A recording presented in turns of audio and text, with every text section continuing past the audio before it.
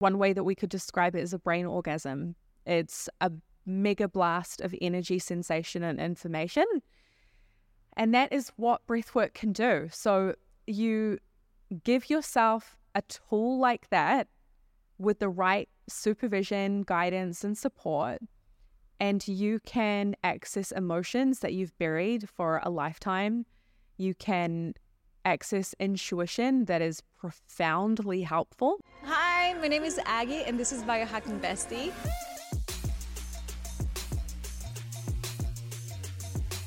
The one-stop shop for a modern queen, where you can find biohacking courses, self-growth courses, and where you can find the most incredible community of women so you can hit all of your biohacking goals and beyond. Welcome.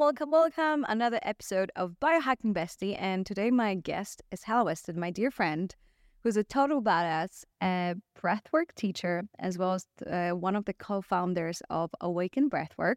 Welcome, Helle. Thank you. I'm so excited to be here. I'm so excited to be here, for you to be here. And you are also, one thing I didn't mention is that you're one of the teachers of my, and one of my challenges, Fit as Fuck, and you have taught my students how to release trauma through breath. So thank you for that. People loved you. I love being a part of it.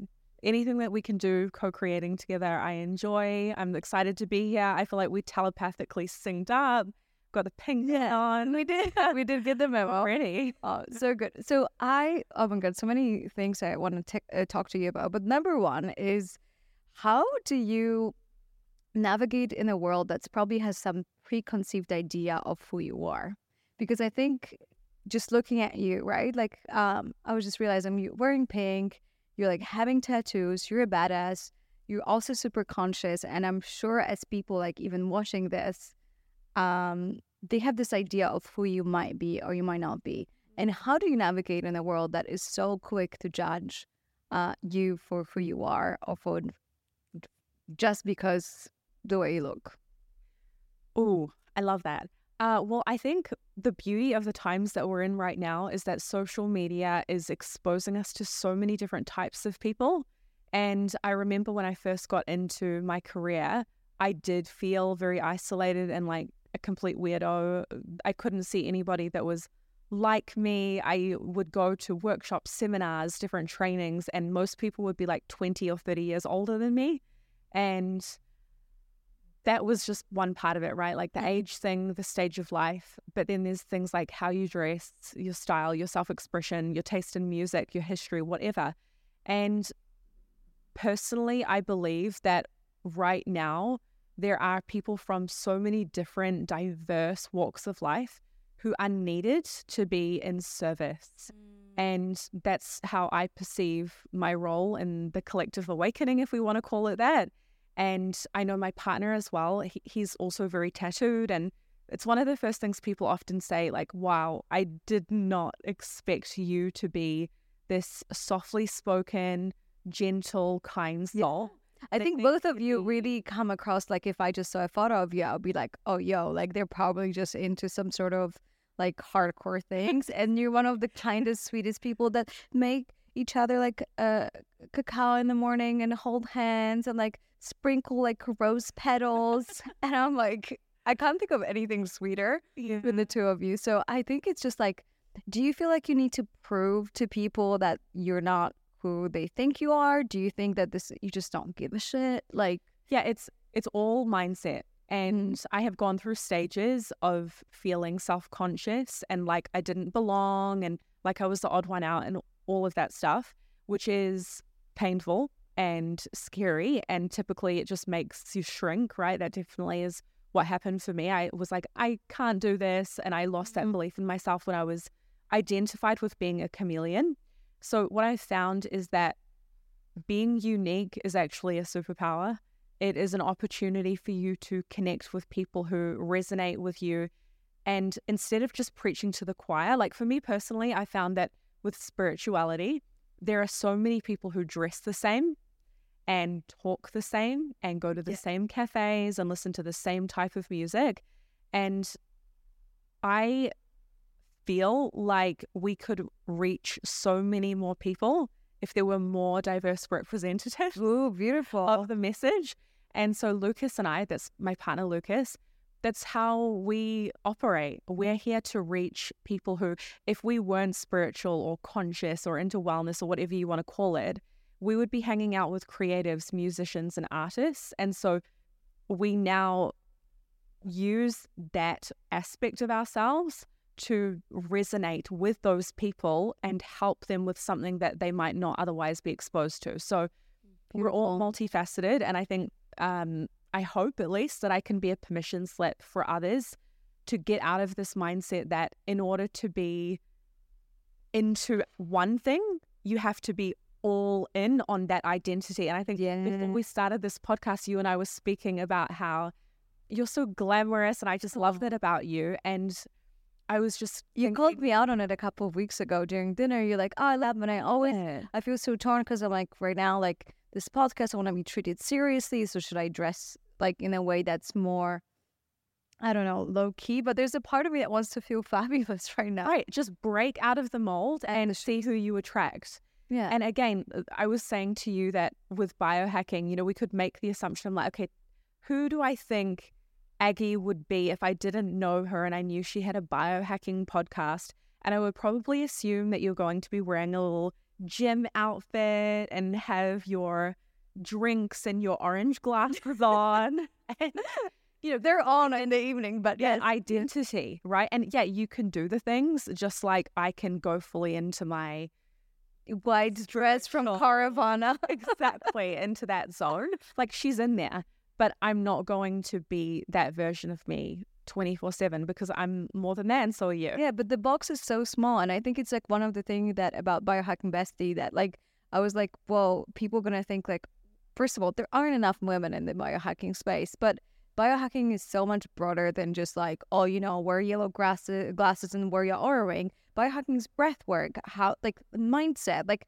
None of the biohacking shit works if you feel terrible about yourself because it's all psychosomatic and it's all a placebo technically because it's like we manifest so many things and unprocessed emotions. So it is all connected, but it's also like biohacking, what I always say to women is giving yourself permission to take full responsibility of your life and just stop looking and trying to fit a box that it's not exactly you. And so first of all, thank you for being such a good friend and always like celebrating me for who I am and not just saying, Aggie, if you were spiritual, I don't think you would be wearing your fancy shoes or whatever it might be. You're just like, I fucking love it that you do you. And it's so nice to have a friend like this. Yeah. And the box is so small. So like if you don't fit into a box, and I love that you don't. Every time I see you, I'm like, she just fucking does her. Like I feel super inspired. I love that you're feminine, you're a badass, you're a badass entrepreneur. Like your company is blowing up. Like I'm so proud of it. Like you guys have so many students joining your Awaken Breathwork practices and advanced training for facilitators. Yeah, we've been training facilitators. We have our app. There's a lot of things going on. Thank you. I really appreciate that. I hope that people can also feel the sincerity of the love between us. We're just like fanning on each other all the time in the best way. And it's just beautiful to be able to see each other rise. And to your point about biohacking, I agree. One thing that I love about you that I witness that is like a testament to everything that you do to fill up your cup, to have maximum life force energy pumping through you on a daily basis is just how fully you live. And I think sometimes with just following this topic of allowing inner work or biohacking or wellness or whatever it is to become an identity, I think sometimes we forget why we're doing it in the first place. Yeah, it's not just about doing this inner work for life for the sake of it. It's so that we can live a richer, more healthy, happy, vibrant, like X factor kind of life. The biohacking has become the way. Yeah. And the life is sort of like, no, you just do it so you have more energy to do shit you want to do. Like you don't do biohacking as like the end goal. You can obviously. But the goal is to like to experience life, to taste it, to travel, to say fuck it to all the biohacking rules and eat all the pizza and really enjoy it, you know, instead of just like being so rigid in it. Because it's like, it's just very masculine. I think biohacking is very masculine. It's like, 2 + 2 = 4. So like if I have 3.5 hours of my REM sleep, then I should definitely ramp up my, my workouts today or whatever it might be, instead of just like the feminine energy of like, okay, this is very helpful. Thank you, my Aura Ring. I'm actually just going to disregard all of this and do whatever the hell I want because it feels like my life force energy can override all of it because I feel so aligned with what I do, like I do right now, that I have the energy for it. Hey biohackers! So in my never-ending quest for all things biohacking, I stumbled across this gem, Armra Colostrum. Sounds fancy, right? Well, let me break it down for you. Ever heard of colostrum? It's basically nature's welcome gift when we come into this world loaded with all the good stuff our body needs. Now, Armra has taken this and turned it into a super packed concentrate. We're talking 400 plus living bioactive nutrients with the goal to rejuvenate and fortify your body. And the results people are raving about: glowier skin, lash hair, top-notch gut health, and that glowier skin, lash hair, rebuilt gut, and even the extra kick for workout sessions.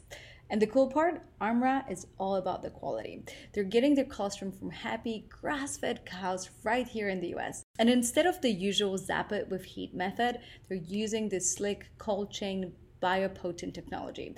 That's just a fancy way of saying that they keep all the good stuff intact. Oh, and they're certified glyphosate free and big on third-party testing. So thumbs up for that. And for the gut health warriors, well, imagine feeling lighter with none of that pesky bloating.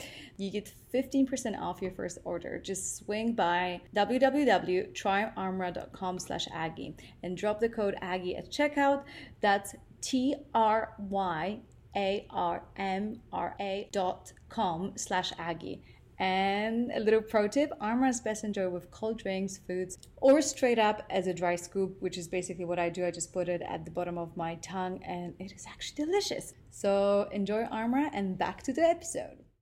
Anyways, when we first met, it was through a mutual friend, Ryan Louie, mutual friends, and you offered to get me high without drugs. This is true. And I was like, all right, well, that's a cheap man's version of getting high. Let's do it.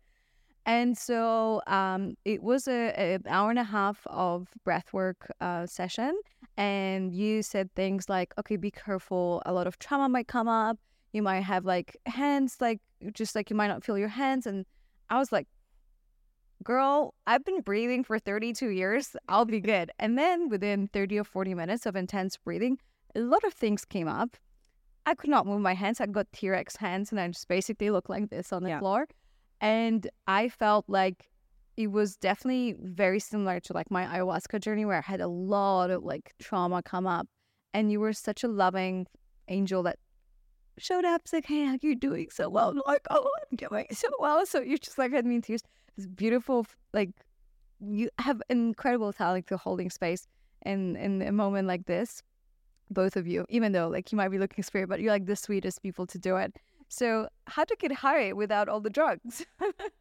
Yeah. So what Aggie is speaking about is Awaken Breathwork, and we guide people through these journeys. And typically it is about an hour to an hour and a half plus the instruction and then the integration time. So usually it's a few hours that we're spending with our clients. And essentially we're modifying the breathing pattern to induce a non-ordinary state of consciousness. Okay, so what is that? Okay, so to keep it really simple, one way I like to think of it is in your daily life when you are sober, you've had a good sleep, you're going about your life, you are in what we would call your kind of baseline, ordinary state of consciousness. That's how you perceive reality in your day-to-day life. Like someone watching this podcast right now that's the They're in an ordinary state of consciousness, most likely. And then when we say drink a coffee, we know that feeling of suddenly starting to feel a little different. Mm-hmm. And it might creep up on us gradually. It might come on really strong, really quickly. But we can acknowledge that even though we're still here and it's still us, we feel different. Mm-hmm. The same could be with alcohol, right? Mm-hmm. You suddenly start to feel, I'm buzzing. It's a little different. I'm buzzing. Exactly. There's a little high or a buzz coming on. And so we can do the same in its own unique way with breathing.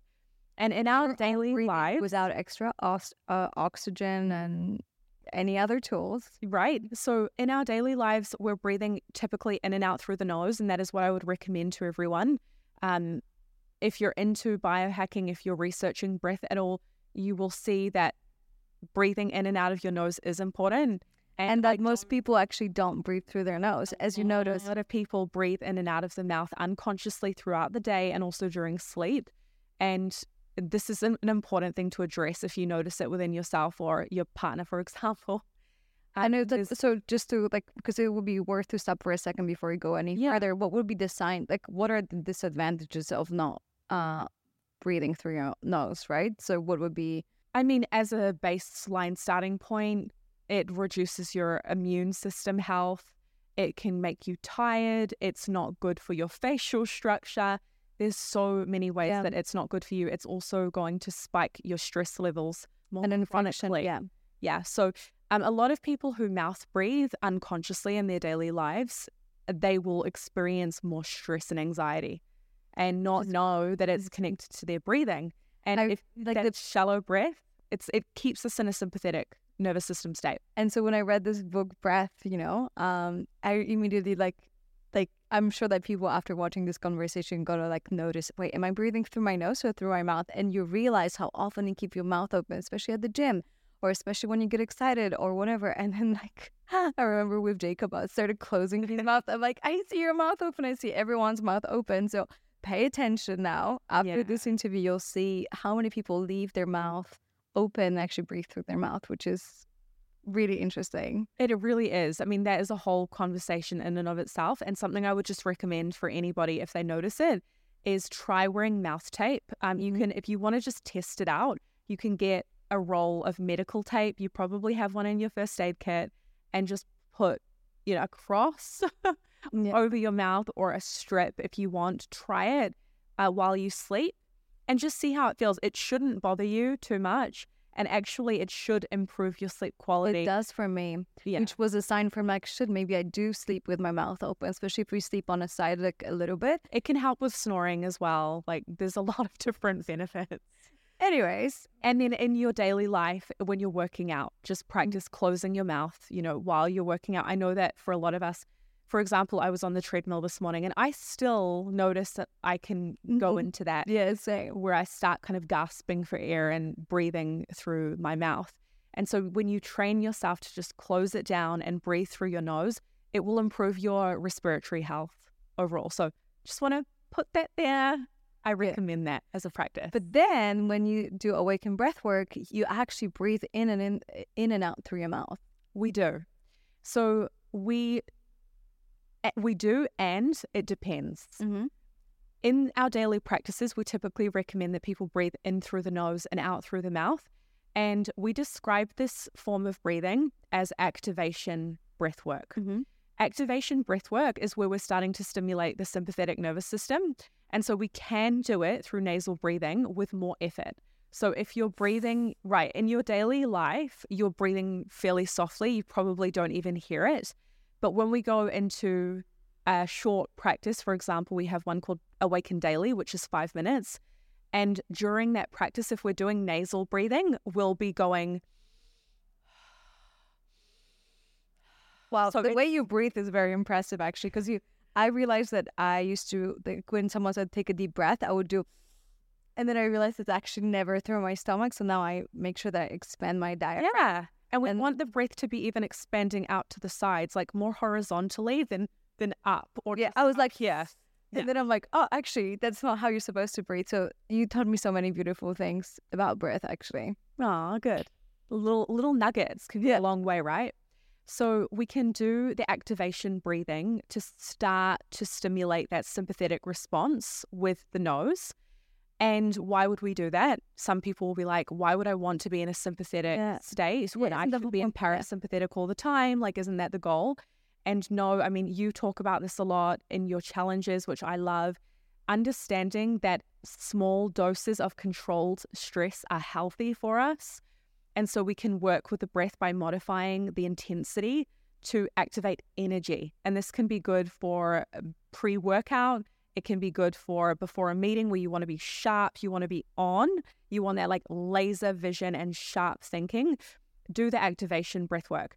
And then in the journeys as well, we take it a step further and we go into breathing in and out of the mouth. And that is going to temporarily also induce a sympathetic response. But what I would kind of describe or encourage people to visualize here is that we need to climb a mountain and we need to hike and put in a lot of energy to get to a peak state, which is this non-ordinary state of consciousness that I'm describing. And in that peak state, with the right guidance, this is where set and setting comes in. You need to be supervised by someone who actually understands what they're doing, not just like doing this for fun.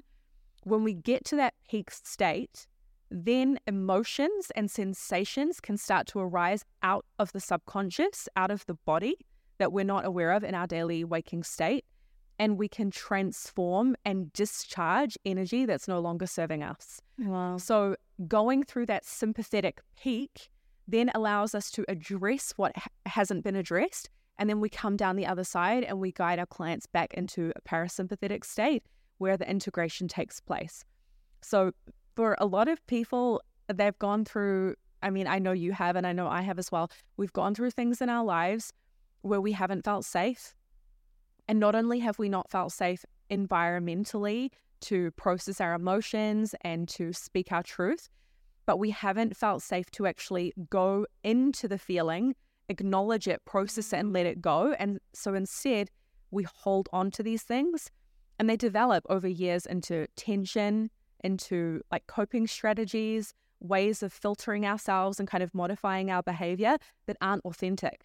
And also so many, I believe, gut feeling is really correlated to safety. And what I believe in, and like, for example, SIBO is very much, which is like you have like a prolonged constipation with intestinal methane overgrowth and where you can't go to the bathroom. And I remember when I like sitting in an iron ceremony and I'm going through that and she's like, well, you feel so scared that you hold on to your own shit. I'm like, no, I get it. And she's like, it's literally... and also like I love that you're saying this right now because it's a feeling of safety. Constipation to me, it's like I don't feel safe to let go. And it, as crazy as it sounds, I really, really believe that something as simple as going to the bathroom is so correlated to a feeling of safety. And if we do feel safe, you are able to let go, right? So you create this like rigid body, and the more you relax, and I love that you said that in my course, that you literally said that the moment you started breathing, you stopped having gut issues, bloating and whatever, because you released all that tension from your body that you thought was related to biology, where in fact it was related to unprocessed emotions. It's like what comes first, the chicken or the egg, you know? We can develop these things and then go, oh no, it's because of the bacteria overgrowth. But where did that begin? Yeah, why did you create an environment? Yeah. For that. Yeah, I love that you brought that up. And also it reminds me of, anyone who experiences constipation, feeling blocked up. I know I experience that a lot. And it's just as you said, it's when I don't feel safe, when I feel on edge, when I feel... Traveling, new environment. Yeah. Yes, traveling. Oh my gosh. When I went to India and like Southeast Asia, I felt the most on edge and uncomfortable, and it showed in my digestion. And breathwork can help enormously with that. I love that we're speaking about this. Good. You said no topic, nothing off topic. Here we are. I'll talk about poop. Okay. But one of the most beautiful things about breathing and connecting to your breath is your breath massages your organs. Wow. It's all connected. And so by understanding that when you aren't relaxed, you typically will find that you'll breathe more shallow, which is going to be up here in the upper part of the lungs and the chest.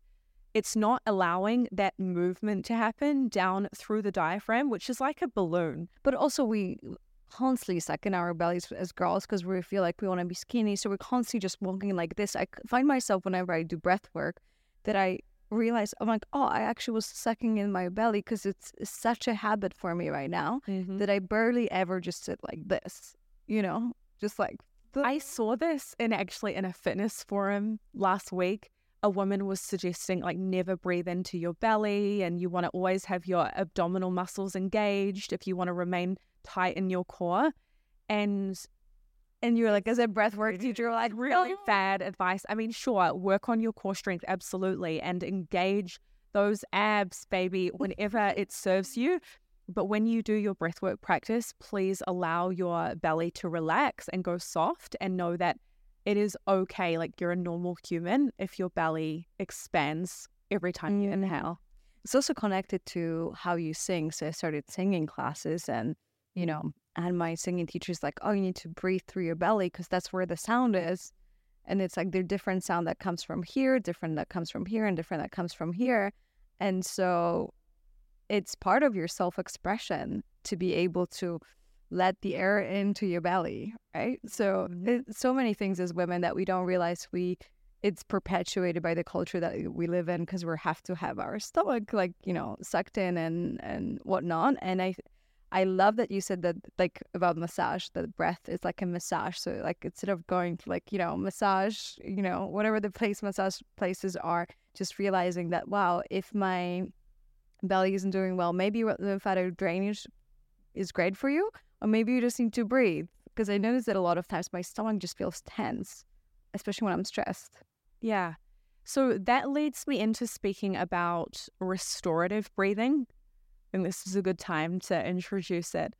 So activation breathing is where we spike that sympathetic response. We can go into a peak and then we can come down. Another style of breath work that we teach is called restorative breathing. And that's where we breathe deeply in and out of the nose, and we extend the exhale. And instead of kind of aggressively inhaling, for lack of a better word, we're going for slow and steady. Okay.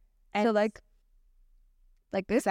Exactly. So breathing in slowly, and we could do, let's say you could start with a count of 6, and then you could exhale for 8.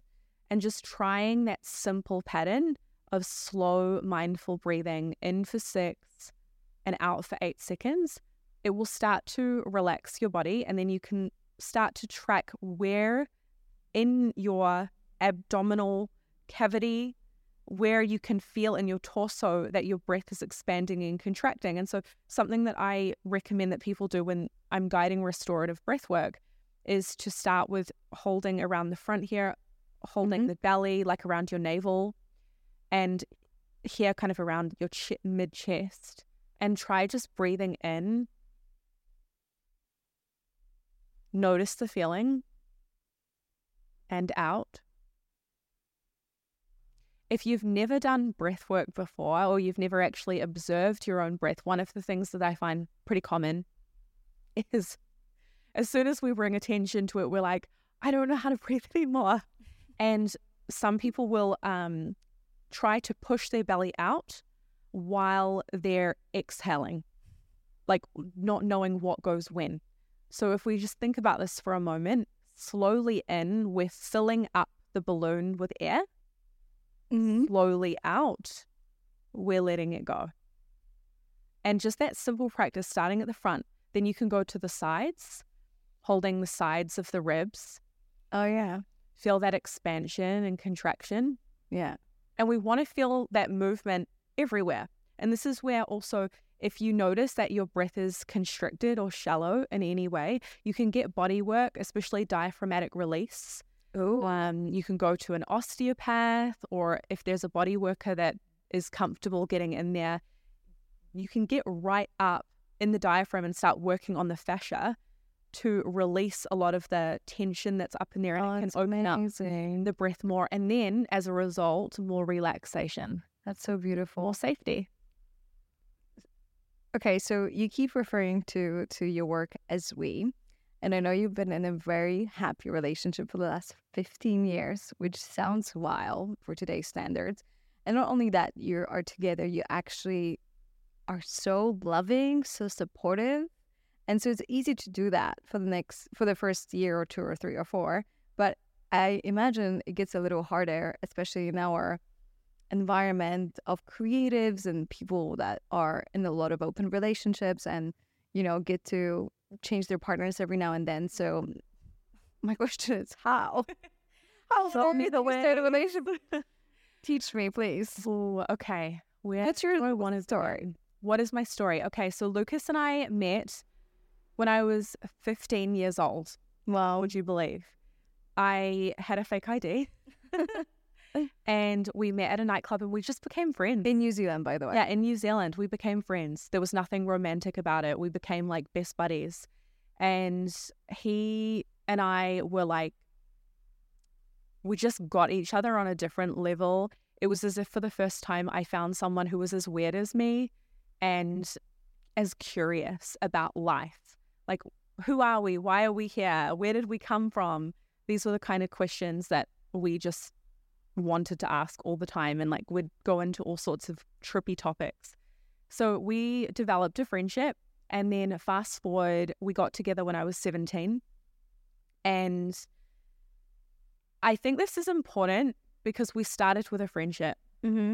And I felt safe with him before we went into romance. And I'm not saying that that's the only way to do things, but if you can recognize that you genuinely like them as a person and there's substance in your dynamic, you would want to hang out with them whether you were romantically involved or not. I do think you have a strong foundation for a happier relationship and a deeper relationship. So we were like party animals back then. You know, we raged.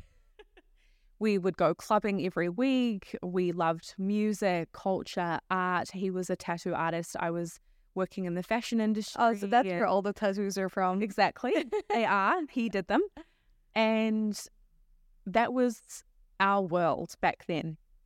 But on the side, I remember one of the first things that we did, we would go out on a Saturday night, and then on Sundays we would walk to the public library and we would go and hire personal development books. Wow. And I remember we got Eckhart Tolle and James Redfield books, Marianne Williamson.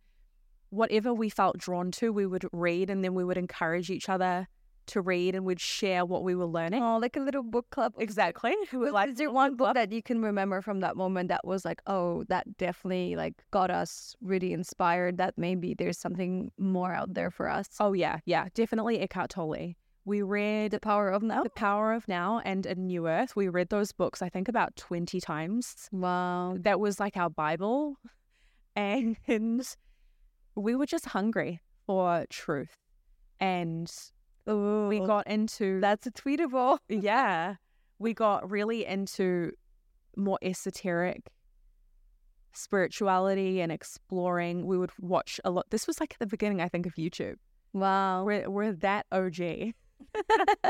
Yeah, we would watch a lot of YouTube videos, and fast forward, we were together for, I think, about 7 years when No, we're not married. Okay. Oh, you're not married at all? Nope. Oh, I always think of you as... Yeah, most people do think we're married. I can talk about that if you want to know. Yeah. But yeah, around the 7-year mark, I remember I had heard about breathwork. I had already shifted my career into coaching, and I was doing energy work, like energy medicine. And I heard about breathwork from a client of mine, and they said, you would love it. You should try it. So we went to Bali for a holiday, and I saw this poster for a breathwork workshop. And I was like, we need to go to that. I've heard of it. We need to try it. Lucas was like, I do not need to go to that workshop. I know how to breathe. I'm good. Sounds like every single person. Yeah. He was like, it sounds ridiculous, and I'm definitely not going. To the point where the workshop was actually really close to starting, and he was so stubbornly refusing to go that I yelled at him, and I was like, get on the bike, drive us, we're going. And we just slipped in the door of this workshop right as they were closing it. That workshop changed everything. Up until that point, I had been doing a lot of mental work with my personal growth. And I think because it's reading and very heady, right? Like exactly. Reading, writing, like thinking about how to be better, thinking about the past and what happened to you, thinking about who you want to be, all like a lot up in the head. And, you know, energy work wasn't so much heady, but where it was missing was I wanted proof. So I would be doing energy work and learning different methods and go, is this even working? Like, is this legit, or is this a complete fluffy BS waste of time? And I always think that we should be discerning and put everything to the test. Don't just blindly believe in something because it sounds lovely. So when we did breath work, I felt within 10, 15 minutes myself blast my consciousness open, basically. So I touched on this term non-ordinary state of consciousness before. Essentially, what I understand it as now is when we do breath work in this way, we start to experience a shift in our brainwave activity. And so in our daily lives, we're in that beta brainwave, we're analytical, we're logical, we're like... Could you explain all the brainwaves for people? Because I know there's some these machines, that binaural beats that help you like change your brainwave. So if you can walk us through. Yeah, of course. So that's beta brainwave when we're in our daily waking consciousness. And as we go into the breathing patterns, and there's different breathing patterns that can get you there, but in particular, this activation breath, which is circular, it's conscious connected. So it's fully in and out, like no pause between the inhale or the exhale. And you're just doing it continually. Eventually, what starts to happen is your brainwaves shift from beta into alpha brainwave, which is more of a relaxed, open, kind of meditative state. From there, you can go further into theta.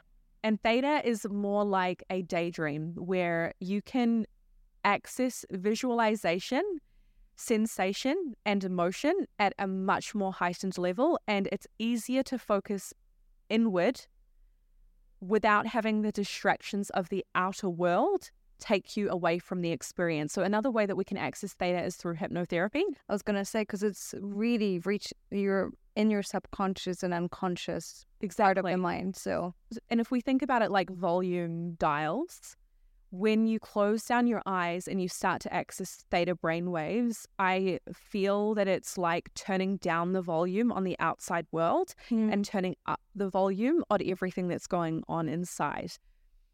So from there, it can go further into delta. Delta is more of a sleep-like state where there can be a lot of subconscious activity going on. So when someone's in delta, they can kind of look like they're asleep, but there's things happening.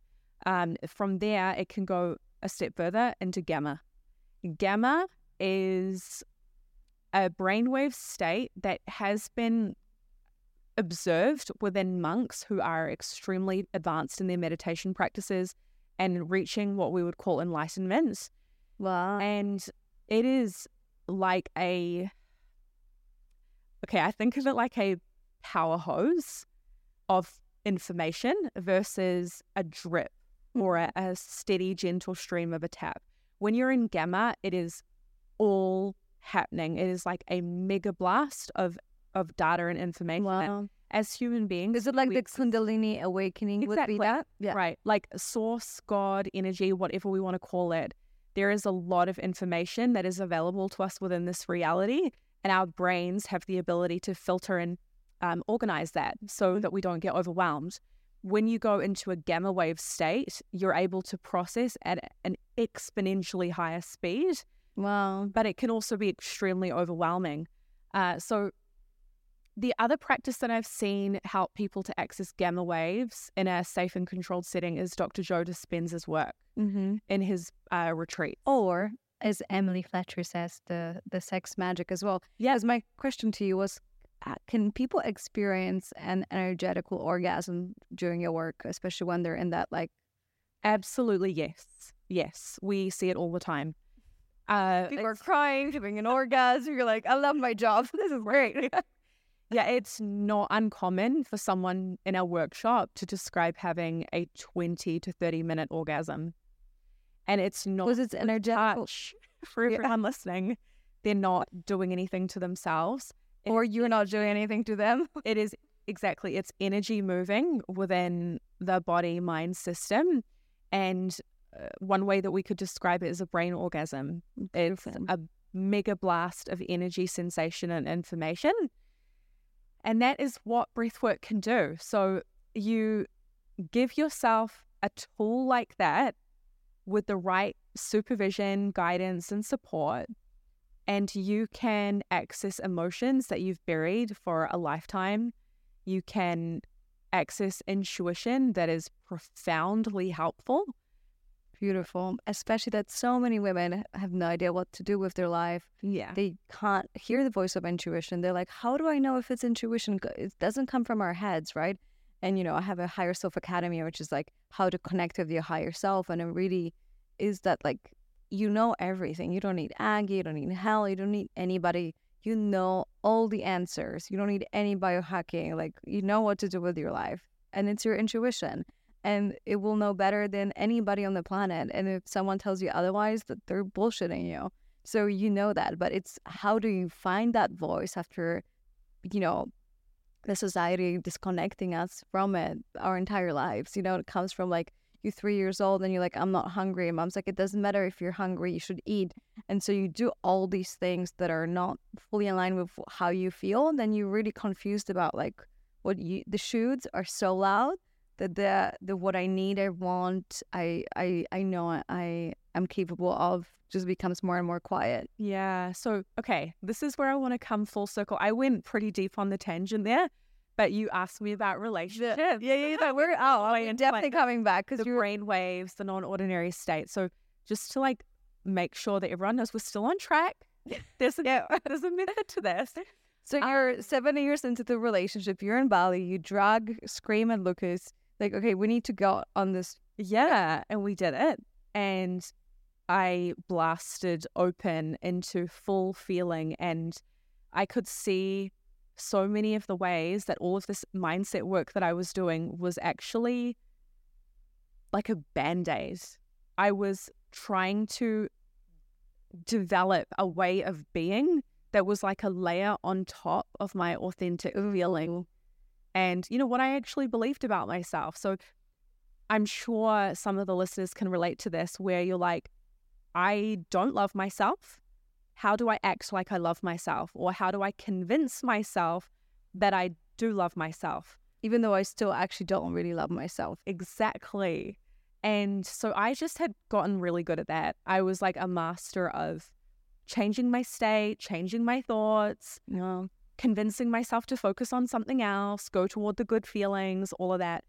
And when I was in this breathwork journey, I got really humbled because all that was there was the truth. And when your conscious mind kind of steps aside and you're in a non-ordinary state, the truth is there. It's obvious. It's unfiltered, and you have to be with it. And knowing, it's not like that, I think it's right. You know, it feels right. Yeah. And the truth feels right. It doesn't looks right. Yeah. Or like, it's like becoming spiritually and emotionally naked. And I love that comparison. Yeah. Especially with that. And then visual. In that state, I was able to also see myself through the eyes of a love that I hadn't been able to access before. It's, when I was saying about energy medicine, where there's something to this, but I can't quite grasp it in a tangible way. And so I'm not 100% sure it's working. Mm-hmm. When I was in that non-ordinary state of consciousness, I had a direct experience that I would call God or a higher intelligence. And that was such a pure love that all of the judgments that I had about myself, all of the ways that I was trying to be better, trying so freaking hard to be the best version of me, it was like all of it was just being washed and cleansed with love. Oh, one breath at a time. I'm like really worried where you're going with this in terms of your relationship not working out. I was like, so okay, fast forward. I'll say that Lucas had an equally profound experience in a different way. And we both got up and we were like, that was a game changer. We need to study this and share it with other people. And so that's exactly what we ended up doing. And we created our business together. And that was, which is usually like a big flag for a lot of relationships, never work together. Yes, that was really big for us, especially when you've been together for years and you have a set dynamic, and then going into working together, it was a big adjustment. What I noticed for us is that the breath work was actually the thing that made the business survive. Wow. Because every time we hit a road bump, every time we would get resentful or frustrated with each other, we would turn to our breathwork practice and bring that pain and frustration there. And then it would give us a way to firstly meet the feelings within ourselves and get clear, like, what is it I'm actually feeling? Because I've been noticing I'm irritable and I'm snappy, but I don't really know why.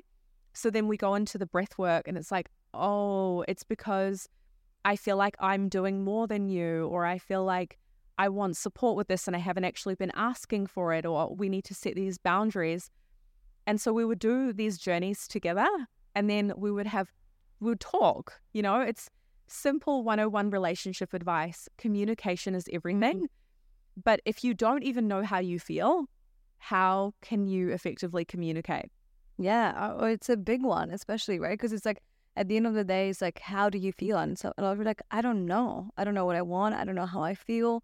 I don't know why I'm upset. I don't know why I'm not happy. Like, and it's really interesting to hear that for you, that journey wasn't, psychedelics, or it wasn't like going to India for 3 years or whatever. Usually that's the journey for people. For you, it was simply breathing, and that really got you there. It really did. And another thing that I see a lot, I've seen it in my own relationship, is often there's one partner who's more emotional or sensitive than the other. Maybe there's one that processes their emotions more internally, and the other one is more expressive and The expressive one. Okay. Yeah. Like the deep feeler, you want to talk things through. Yeah. That was me as well. And I'd be like, we need to talk. Like, we need to talk through everything. And he'd be like, I need space. Yeah, exactly. Good. It's me and Jacob 101. Yeah. He was like, I don't have the need to talk yet. And I'm like, I was like, no, painful. And one thing that's difficult in that dynamic, I find, is when you're really sensitive to the feelings of another person and they're more internal, you can pick it up and you'll be like, something's wrong. We need to talk. Like, what's going on? You're not expressing this to me. And they're like, no, it's not. Like, there's nothing wrong. I'm good.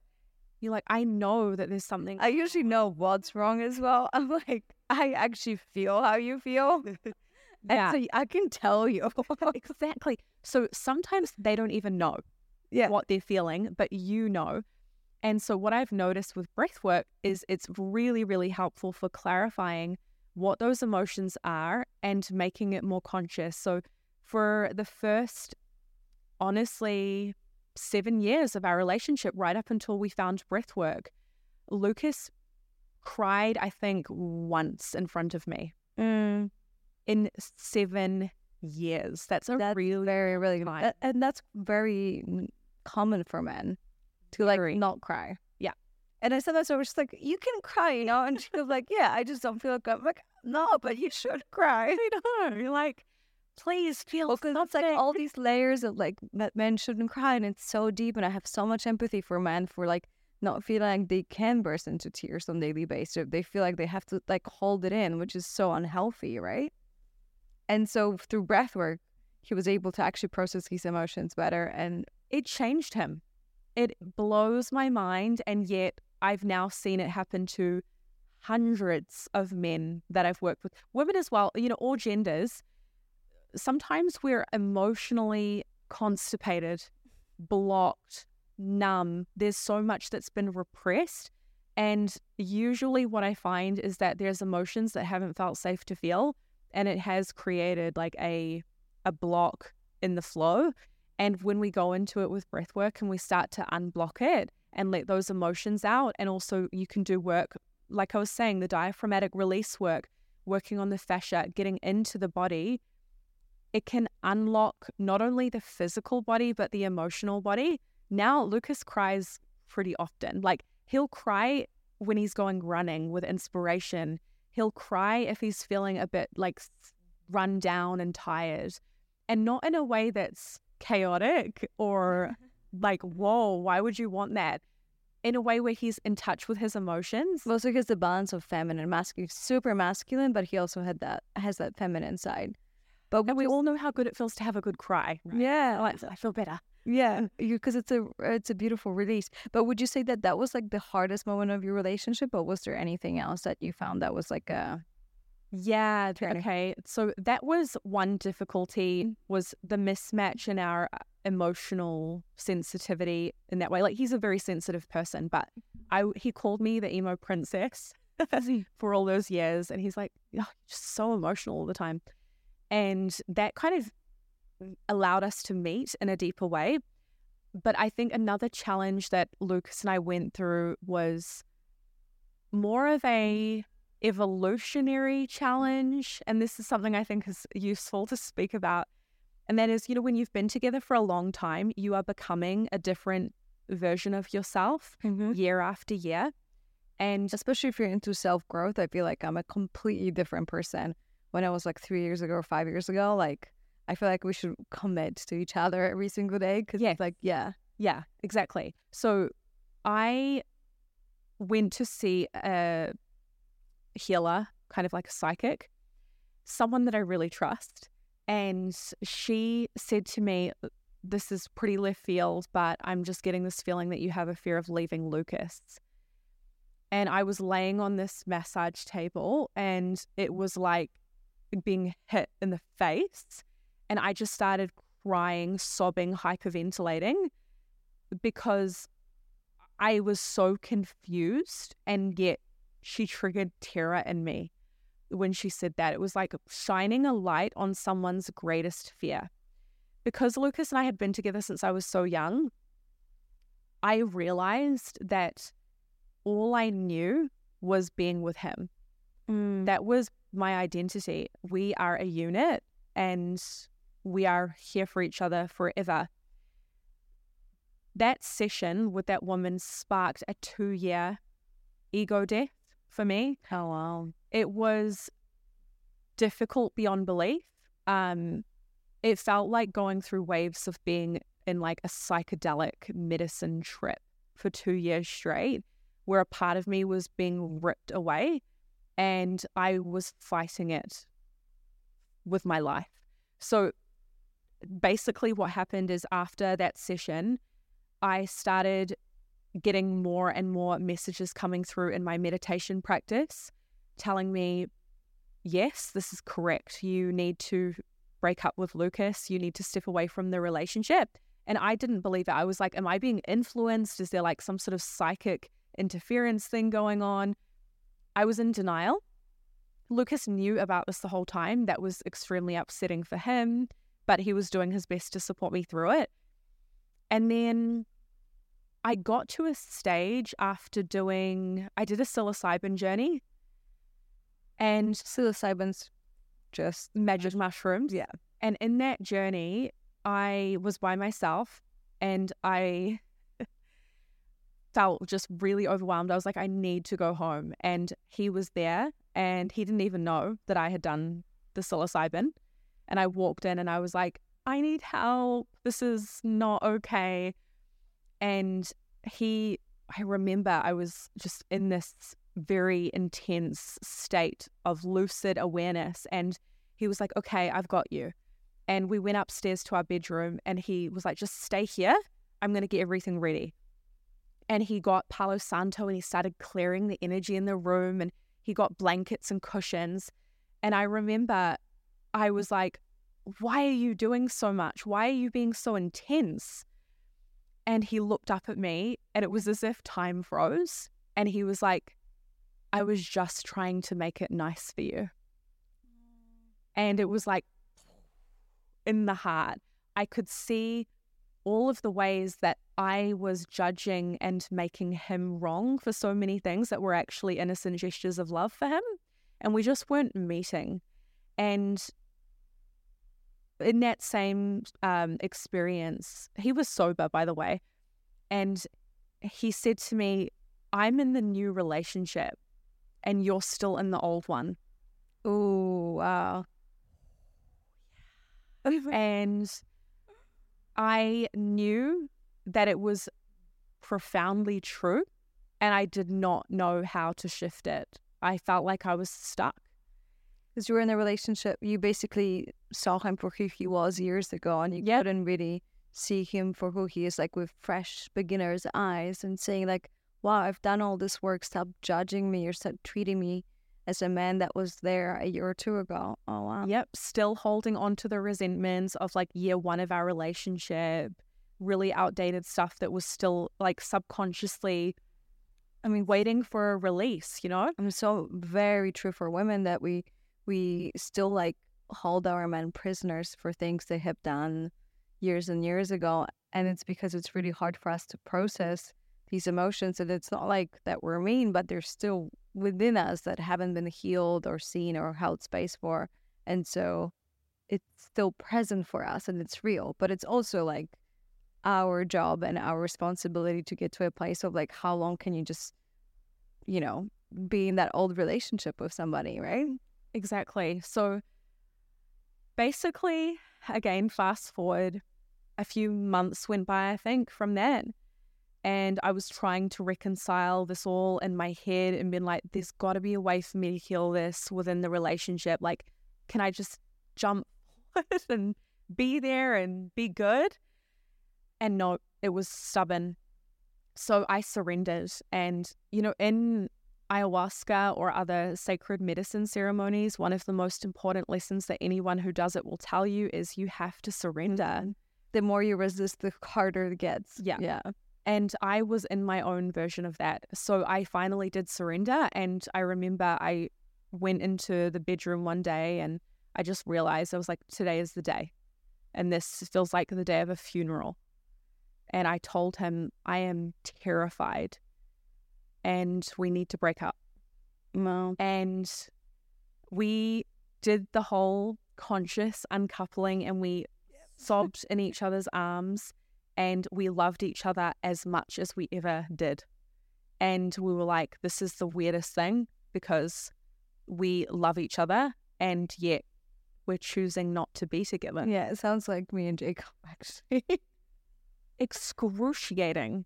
I really feel for you because I know the pain. Yeah, and the mindfuck that you're in. Yeah, and yet I also feel like if there's something authentically driving you in this unfolding, then you have to trust that it's going somewhere intelligent and it's beyond what your mind can fathom. So Lucas and I, we did that. We believed it wholeheartedly. We let the old relationship die. We made an agreement that we would keep the business and still work together. And like Jacob's here. Jacob's here. And yeah, just like you two, we were like, we are still going to collaborate. We're still going to be best friends. We're going to see where it goes and figure it out. How long did it last? Okay, so this is wild. The week that we broke up, we left LA to go on tour. And I think it was about 10 days into our tour, COVID lockdown hit. Our event tour got shut down and we ended up in an Airbnb together with no tour. And I remember this like one day and I walked and we were cuddling and like would be kissing and doing couple things. And then we'd be like, wait, stop. Like, don't do that. You can't do that. And then it would be like, I feel but so I want to. I don't know what this is. Like, I want to, but I shouldn't. What is going on? And then I just got to this place where I was like, no, I really want to. And he was like, yeah, I want to. And then like a COVID couple. Yeah, it was just like we merged back together and we were in the new relationship. So that was after 12 years of being together that you took a little bit of a break. That was actually ended up being only 10 days. Yeah. After this big breakup and this big decision. Yeah. And there was no other people. I didn't go and like date anyone or anything like that. We were together the whole time, like in the same vicinity. But did you believe that there was like you needed this like ceremony, this like ritual about like closing that old relationship that you were in, and so you actually broke up with that old relationship, and then you just did it. We ended that relationship, and the other thing that happened was I saw myself as someone who could end the relationship and be okay. Oh, like. Oh, you actually can have a life as your own woman. You're good. What do you want? What do you choose? And I think that was a part of the magic going, oh, we don't have to be together. But as this woman that I am today, I choose you. Yeah, because I don't need you, I choose you. And it's super powerful. And it's also important for yourself to prove to yourself that you can walk away and be totally fine. Yeah. I think I needed to see that from myself. I think a big part of like limiting belief was that like, oh, I think I need Jacob for X, Y, and Z. And now the last few weeks have showed me that I don't. But also for him to like see that you are capable of picking up your things and leave if something doesn't serve you. So it's like setting the right standard in a relationship that like, I am not taking you for granted. I'm not taking myself for granted. I'm here to like do the best I can to, to bring my foot forward. Oh, so true. And in a long-term relationship, you can get quite complacent. And I noticed for us, there would be certain things that we'd do that were like, oh, I can do that because we've been together for so long and I can get away with. You won't mind. Yeah, I can get away with it. Even in that brief breakup, it was like a reset where suddenly I was like a bit shy. I'm like, okay, I should make an effort and I should think twice before I assume that he's okay with something. Because nothing is no longer taken for granted. Because the person was, So that's what happened with us. And that's the summarized version. But wow, it was painful. It was terrifying. It was healing. And I can't say that it's how it's going to unfold for everybody because everyone has a unique journey. But I think that relationships are hard. Don't let anyone tell you or convince you that it's all rainbows and butterflies. We've been together for 15 years now and it's challenging. And I learn new things about him all the time. And we're like constantly adjusting the standards and the expectations of being like, I'm different to you. So don't expect me to be like you, please. Yes. And it's different because you're a woman. You're different because you're a different person. So many things that we go through life very differently just because the way we look and our biology, even having the same experiences, we just take, we see the world as we are, not as it is. Yeah. Final question. So what's the number one bio? I know what you're going to say, but maybe try to say something not as breathing. A little unexpected. But unexpected. Yes. But I always like to say, what is the one biohack that brings you to your higher self? And if that was not breathing every day, is there anything every day that you do? Because I watch your stories and you honestly, I admire you so much for like the fucking mindset. You're so sharp focused of like, there's more out there and I'm reaching my highest potential every single day. And the way I show up every single day matters. So I'm journaling. I have my pen mat. I have my sauna. Like you're just really on it, but you coming from such a beautiful place of like, this, I'm here to reach my highest potential and I need to show up every single day. Yeah. Oh, I love that. Okay. Can I give two? Yeah, of course. Okay. Bonus. Okay. One is a mindset hack, and that is living with a beginner's mind and always being hungry for new knowledge. I think if you can live with such an open mind and assume that you know puck all, then you're constantly curious and receptive to becoming more and more wise, successful, healthy, all of the things.